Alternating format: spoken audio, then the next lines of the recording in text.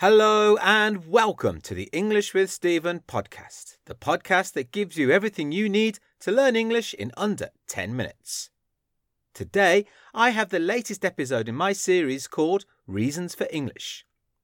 In this series, I try to look at the history of English to discover why the language is the way it is.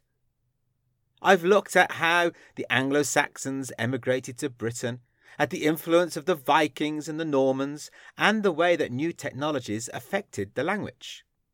Well, today we're going to go back a lot further in time.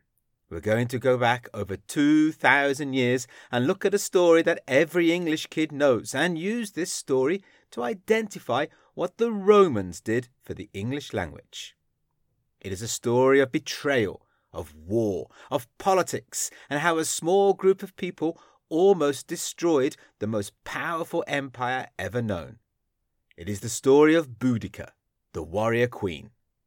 After this. This is the English with Stephen podcast.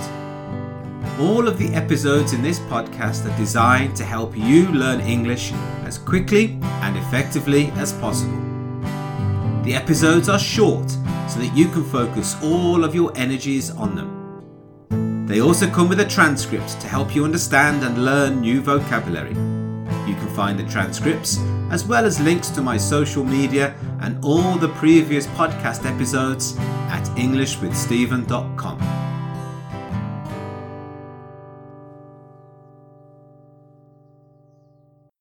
If there is anything you do not understand in this podcast, then it might be a good idea to read the transcript and listen at the same time. This is an excellent learning strategy and one that I regularly ask my students to do after they've tried to listen and understand at least once before. If you'd like to read the transcript, you can find it on my site, englishwithstephen.com. You can also find all the past episodes and the transcripts for them as well. Remember, it's englishwithstephen.com. That's STEPHEN, englishwithstephen.com. Back to the Romans. The Romans first invaded England around the year 60 BCE or 60 BC, if you've heard me talk about the dates before. Julius Caesar was the man credited with conquering the island. But he only stayed for one summer, so I don't think conquer is the right word. But Julius Caesar was the master of self-publicity, so that was the word he used. The Romans finally came to stay in the year 34 AD, or 34 CE. And they stayed for almost 400 years before trouble on the continent meant they had to abandon the province. Surprisingly, modern English only has about 400 words that were used by the Romans and the people who lived on the island. It is true that English has literally thousands of words that come from Latin, but they were introduced much later, either from the Catholic Church or from the invading Normans in the year 1066. The words the original Romans left behind were associated with certain types of words. About half of the words they introduced were for plants, animals, food, drink, and household items. For example, the words plant, cat, wine, cheese, and candle were all introduced to English at this time. There were also words associated with clothes, for example, belt, buildings, such as wall, towns, like the word street, commerce, with the word pound, and religion, for example, mass.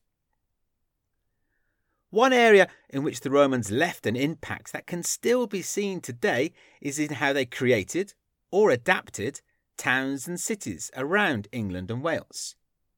Sometimes they created new towns, and at others they took over already existing settlements and renamed them. Colchester, a town in the southeast of England, likes to claim it is the oldest town in Britain. When the Romans invaded, they set up Colchester as their first capital. There is some disagreement about what the name means. Some claim the col part comes from the Latin colonia, in that it was a sort of colony for the Romans, and the river that runs through the city got its name from the Roman name. Other people claim that the river was called Colne before the Romans arrived, and the town got its name from the river. However, both theories agree that the final part of the name, Chester, means Roman fort. In fact, you can see lots of places all over England that end in Chester or Cester, and it nearly always means Roman fort, and so it tells you that the place has been in existence since at least the time of the Romans. Some examples are Manchester and Leicester, and indeed the town of Chester. Near the town of Colchester, there was a Celtic tribe called the Iceni. The Iceni decided not to fight the Romans. Instead, they did a deal with them. In this deal, the Iceni were allowed to live on their lands, and they would have 2 kings, their previous tribal king and the Emperor Nero. When the Iceni king died, they assumed his 2 daughters would inherit and become queens with Nero. The Romans, however, had very different ideas about this. You see, Roman society was extremely patriarchal. This means that only men had any rights. Women could not own land or have their own property, and women could definitely not be queen of a land that they had conquered. A Roman legion was sent to the Iceni to tell them that from now on they would only have one ruler, the Emperor Nero. The Iceni people were not very happy about this, so the Roman legion tried to teach them a lesson by attacking and killing many of the Iceni. They also flogged Boudica and raped her 2 daughters. If you flog someone, you hit them with a whip as a form of punishment. This attempt at intimidation and humiliation did not work. Instead, the remaining Iceni decided to rebel against the Romans with Boudica as their warrior queen. Other Celtic tribes joined this rebellion, and they marched on the Roman capital of Colchester. Fortunately for them, there were no soldiers around to defend the city, so they completely destroyed it. They killed the people, burned all the houses, and stole everything they could find. The next place Boudica headed to was Londinium, or, as we call it today, London. London was in a very strategic place on the River Thames, as it was the first place you could cross the river. It wasn't the Roman capital, but it was still a very important town. After the initial success, Boudica had attracted even more followers to her army. Up to 120,000 were supposed to be in the army. However, this number might not be correct for 2 reasons. First, the number comes from Roman sources, and there is a very good chance they wanted to inflate the numbers to make them look better. Second, the followers were not just fighting people. It probably included families with children and grandparents. It seems the Celts didn't have this idea that only the warriors should go to war, but the whole community should. Whatever the actual size of Boudica's army, it was far too big for the few soldiers based in London. The Romans retreated, and London suffered the same fate as Colchester. It was burned to the ground, the people were killed, and everything of value was stolen. Boudica repeated the same trick at the city of Verulamium, or modern-day St. Albans. It is estimated that in the 3 towns of Colchester, London, and Verulamium, about 80,000 people were killed. Things were looking bad for the Romans. The Emperor Nero wanted to evacuate the whole country, but there was 1 legion left on the island. They marched quickly to meet Boudica in the open. The Celtic army had been very successful against civilians, protected only by a few thousand soldiers, but now they were facing professional Roman soldiers.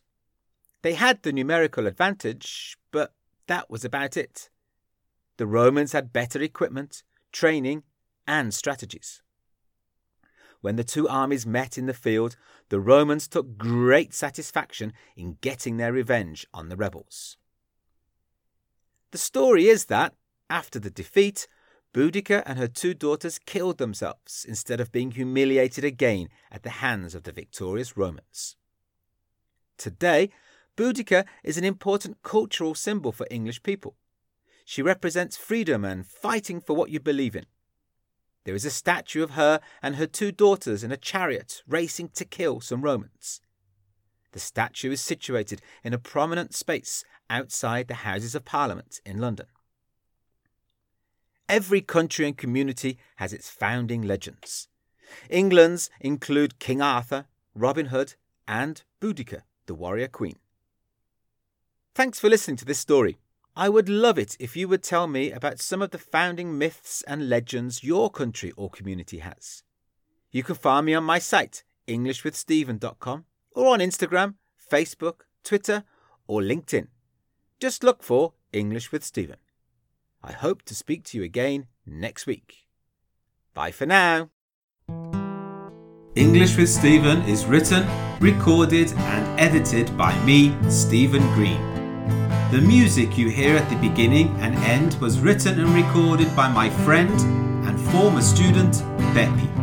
English with Stephen is recorded in Curitiba, in the south of Brazil. Remember, you can find past episodes, transcripts, social media links, and much, much more on my site, englishwithstephen.com. Thanks for listening, and good luck with your studies.